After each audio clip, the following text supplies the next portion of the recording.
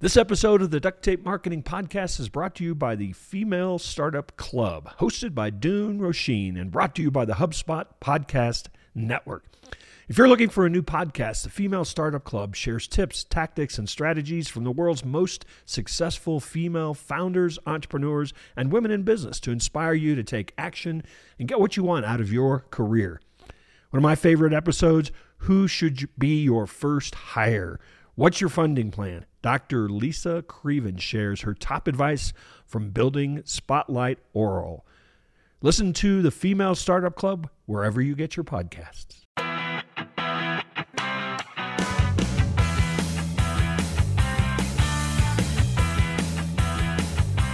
Hello and welcome to another episode of the Duct Tape Marketing Podcast. This is John Jantsch, and my guest today is Edward Sullivan. He's been coaching and advising startup founders, Fortune 10 executives, and heads of state for over 15 years. His clients include executives from Google, Salesforce, Slack, and dozens of other fast growth companies. He holds an MBA from Wharton and an MPA from the Harvard Kennedy School. He's the CEO and president of the renowned executive coaching consultancy Velocity, and he's also the co-author of a book we're going to talk about today, Leading with Heart: 5 Conversations that Unlock Creativity, Purpose, and Results. So, Edward, welcome to the show. Thanks so much. Great to be here. So let's start with leading with heart as opposed to leading with, what's the opposite? Well, leading with heart is when you're being open and curious. And I guess it's leading with fear, leading with ego is how a lot of people go about it, unfortunately. Yeah. And in your research, of course, I'm guessing that unfortunately that's how a lot of people were taught, or that's how a lot of people have been led, isn't it? Well, I think a lot of people, when they don't know better, they go back to maybe what they saw when they were coming up. And I think a lot of leaders today came up in the 80s and 90s and a lot of high pressure environments. And they were led by people who led by fear, who led with ego, and they've learned to do the same. So our research indicated that the leaders who actually get the best results out of their employees lead with heart. And we explored that in the book. A lot of entrepreneurs maybe didn't go through any kind of formal leadership program or were mentored, or they just started a business and like, poof, now you have to lead people, right? What does it take for that person to start saying, oh, I'm a leader now, what do I do? Yeah, you're right. A lot of our clients come to us because they're really good developers, they're good engineers, right. They're good product designers, and they built something, people liked it, and now suddenly they have to build a company around it. And they never took that class at school, the How to Lead People class. And the first instinct is to try to control everything. Yeah. When you're the founder, this is your baby. You want to control everything from the font to the color to the how people talk about it to potential customers. And we've learned that people need a little bit more freedom than that. They need to feel some sense of ownership. They need to be able to show up as themselves at work.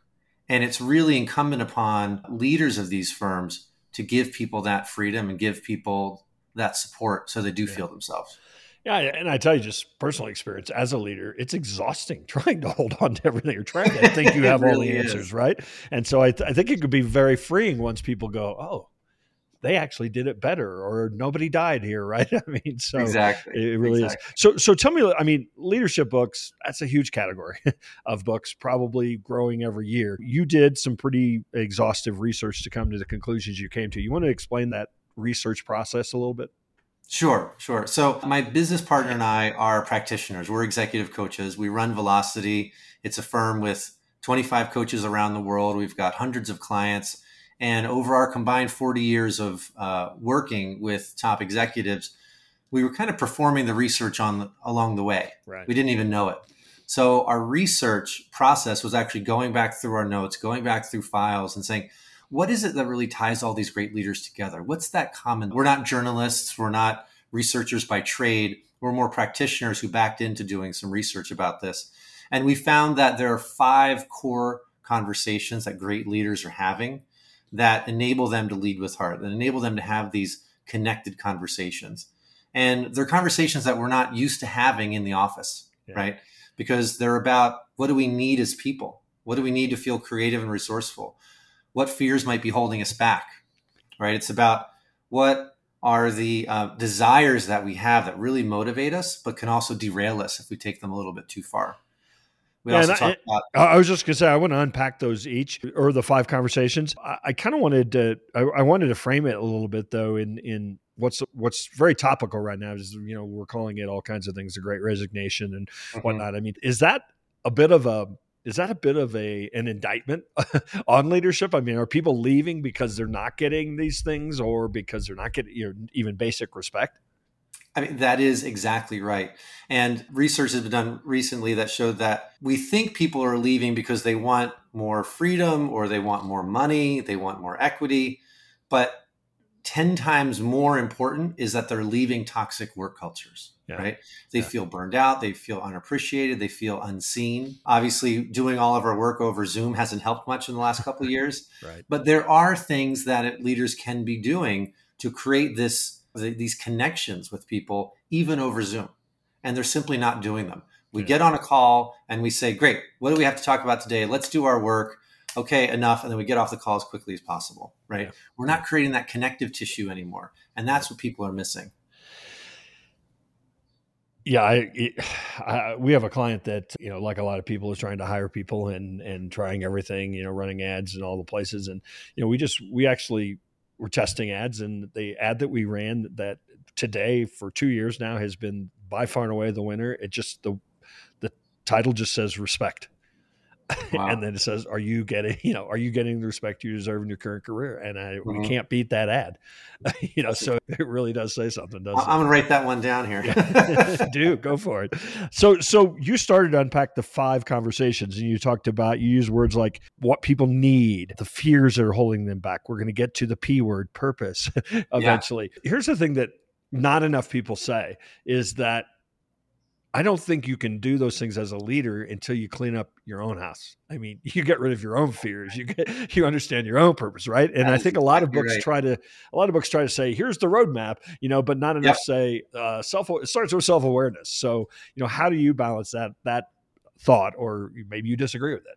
No, I don't disagree at all. I emphatically agree. Yeah. In fact, we call the book basically a 250-page coaching conversation with one of us, right? With both of us, because really in reading the book, we're asking you these questions. You need to do all the work yourself and be comfortable answering these questions yourself with your employees to be able to have those conversations. You can't just go into a room with someone and say, like, what are you afraid of? Right? That doesn't really make someone want to open up. Right, but if you start the conversation and say, I don't know about you, but I've been feeling a little bit triggered into some fear recently. There's a lot of uncertainty in the market.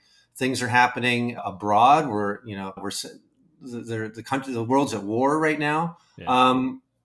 Times of uncertainty make me feel a little uncertain, make me feel fearful. What's coming up for you? Right? Yeah. Suddenly the leader has opened up themselves, created that vulnerability, the V word, right? Yeah. That allows other people to feel comfortable being vulnerable as well. Hey, e-commerce brands, did you know there's an automated marketing platform that's 100% designed for your online business? It's called Drip, and it's got all the data insights, segmentation savvy, and email and SMS marketing tools you need to connect with customers on a human level. Make boatloads of sales and grow with gusto. Try Drip for 14 days, no credit card required, and start turning emails into earnings and SMS sends into cha-chings. Try Drip free for 14 days. Just go to go.drip.com/ducttapemarketingpod. That's go.drip.com/ducttapemarketingpod. So let's just pretend that the person that's reading this book has dealt with that themselves. Just give me the 30-second. Here are the 5, and then we can kind of come back and go, well, how do you do that? Yeah. So the 5 questions that we found in our research, and you've outlined them as well, are around needs. What do you need to be resourceful and creative? Yeah. Fears. What fears might be holding you back? Desires. And this is like, what do you really want out of life? And how could those core desires potentially derail you? We also talk a lot about gifts. What are the gifts you have that are unrealized or unexpressed in this current role? And then once we've had those 4 conversations, we're ready to have the conversation around purpose. Yeah. Obviously, I shouldn't say obviously, in many cases, people have had that relationship. Maybe somebody's been there for a long time. I mean, they just know each other. They've unpacked it over the years. But a lot of times somebody's just, managing somebody. They get their 30 minutes a week, with them. I mean, how do you really start getting into areas that maybe both parties are uncomfortable with, but probably the superior, perhaps seen as the superior is less uncomfortable with? I mean, how do you start creating a culture, I guess, of this openness that has maybe if it hasn't existed? Yeah. We talk a lot about culture in our work and in the book, and it is a great challenge, and it's also an incredible opportunity. Yeah. If you have a culture that's really shut down, where people don't share anything about their personal lives, coming out suddenly and talking about everything you're fearful of will come as a shock, right? Yeah. You need to build up some trust there, right? Yeah. You need to approach some of these topics slowly. You need to build an environment of safety where people feel like we're starting to connect as human beings as opposed to colleagues. And that feels pretty cool, right? Yeah. And it's that connecting, that learning about each other, where you come from, what have you done, what's going on at home, do you have siblings, all those basic questions that we kind of take for granted with our friends. We often don't know anything aside from like the names of spouses and maybe the names of children with our colleagues, right? Yeah. We start having those baseline conversations, then we can go a few layers deeper. Yeah. We can start getting into what do you really, maybe what are you fearful of, right? It builds upon itself. Yeah. Yeah. Trust is what we're talking about, really. Trust. Right? Yeah. I mean, it all comes down to trust. And people say, like, what's the 2-second summary of this book? It's how to build trust in a work environment. Exactly. Yeah. So do you advocate making, like a lot of people will hear this and they'll go, okay, we got 25 minutes. I'm going to spend 5 minutes asking you about yourself, and then we're going to get into it. Right. I mean, is that the approach, or do you actually want to have, like, let's have a company lunch once a month and we're not going to talk about work? I mean, which approach is better in your mind? It's actually both, right? Yeah, okay. You need that regular drip of like connecting, just like, hey, what's been going on? And as opposed to just like the cursory, what'd you do this weekend? Right. We also want people to be giving each other some praise. Yeah. Like, so we start in our company, we start all of our meetings with shout outs. Mm-hmm. And we say, like, does anyone have anything great to say about anyone else on the call? And it's like, I really want to thank Mike for, in this meeting we had last week, he did this, that was great.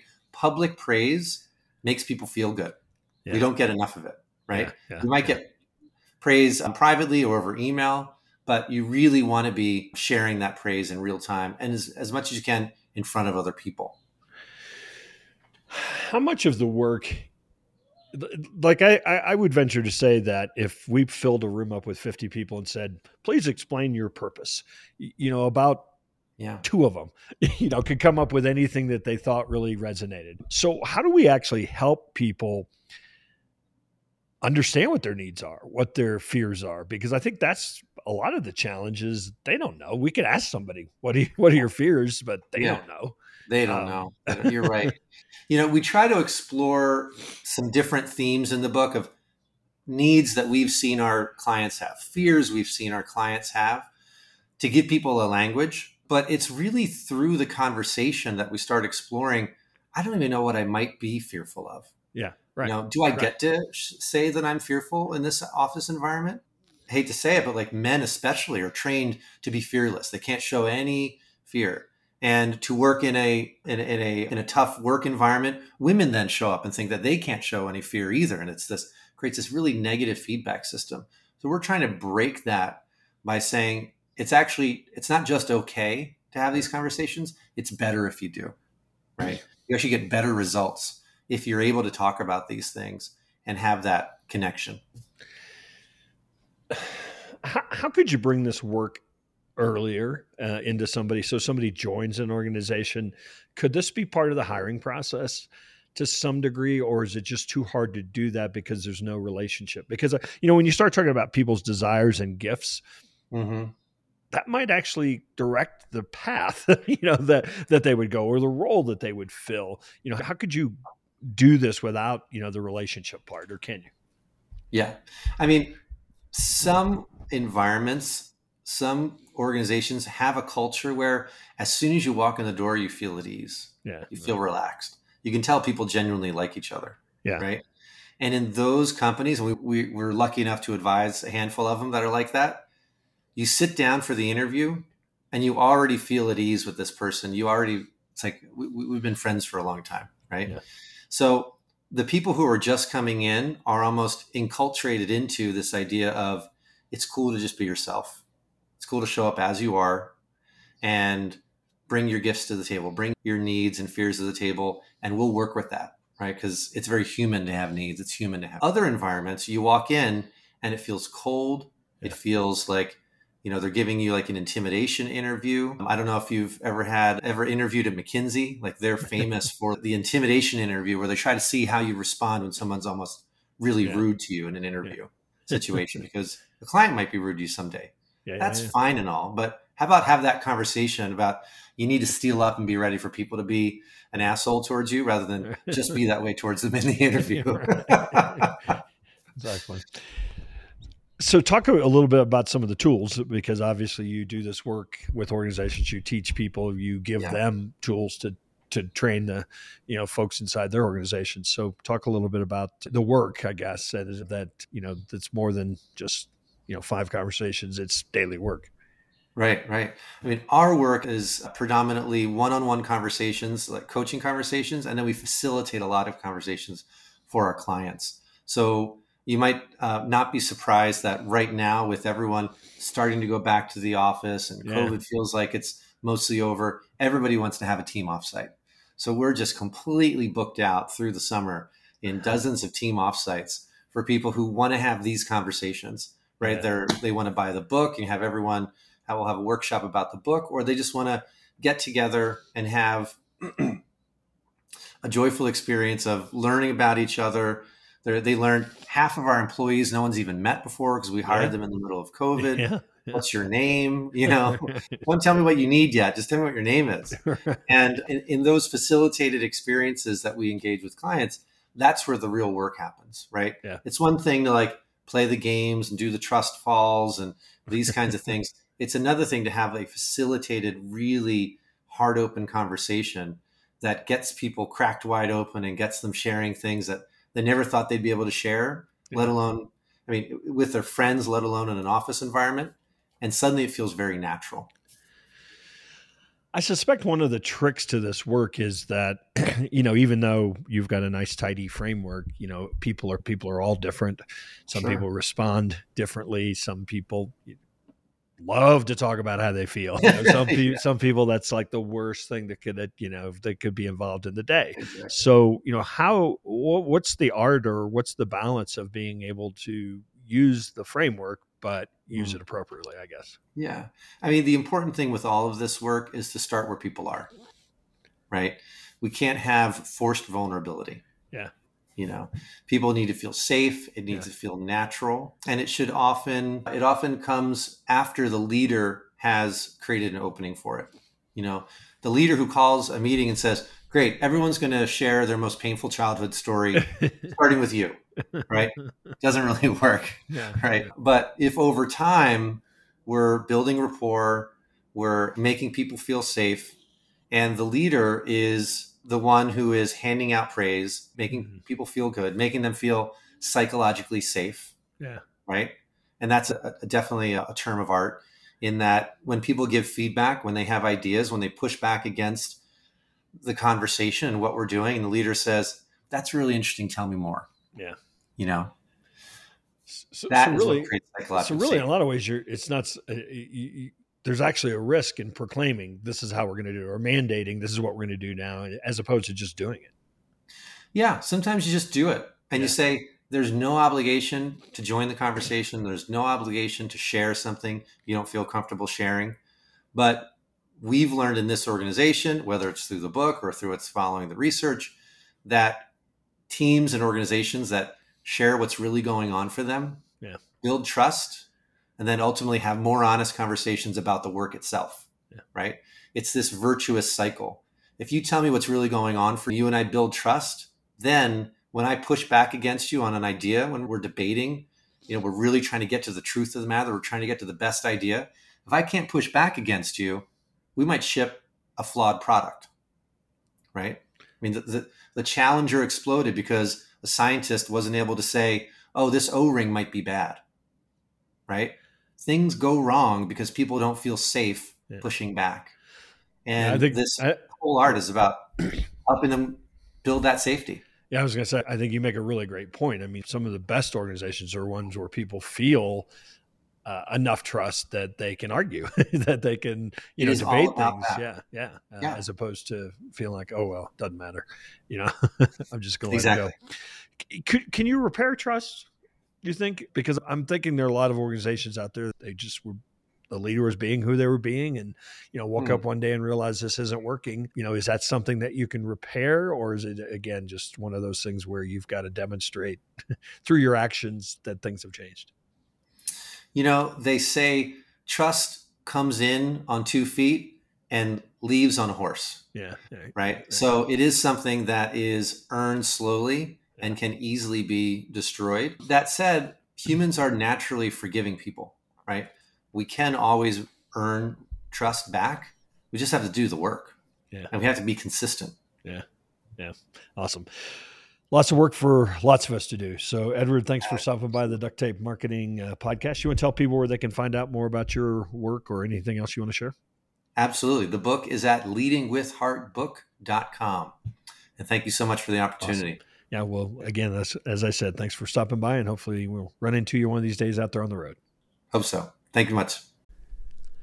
Hey, and one final thing before you go. You know how I talk about marketing strategy before tactics. Well, sometimes it can be hard to understand where you stand in that, what needs to be done with regard to creating a marketing strategy. So we created a free tool for you. It's called the Marketing Strategy Assessment. You can find it at marketingassessment.co, not .com, .co. Check out our free marketing assessment and learn where you are with your strategy today. That's just marketingassessment.co. I'd love to chat with you about the results that you get.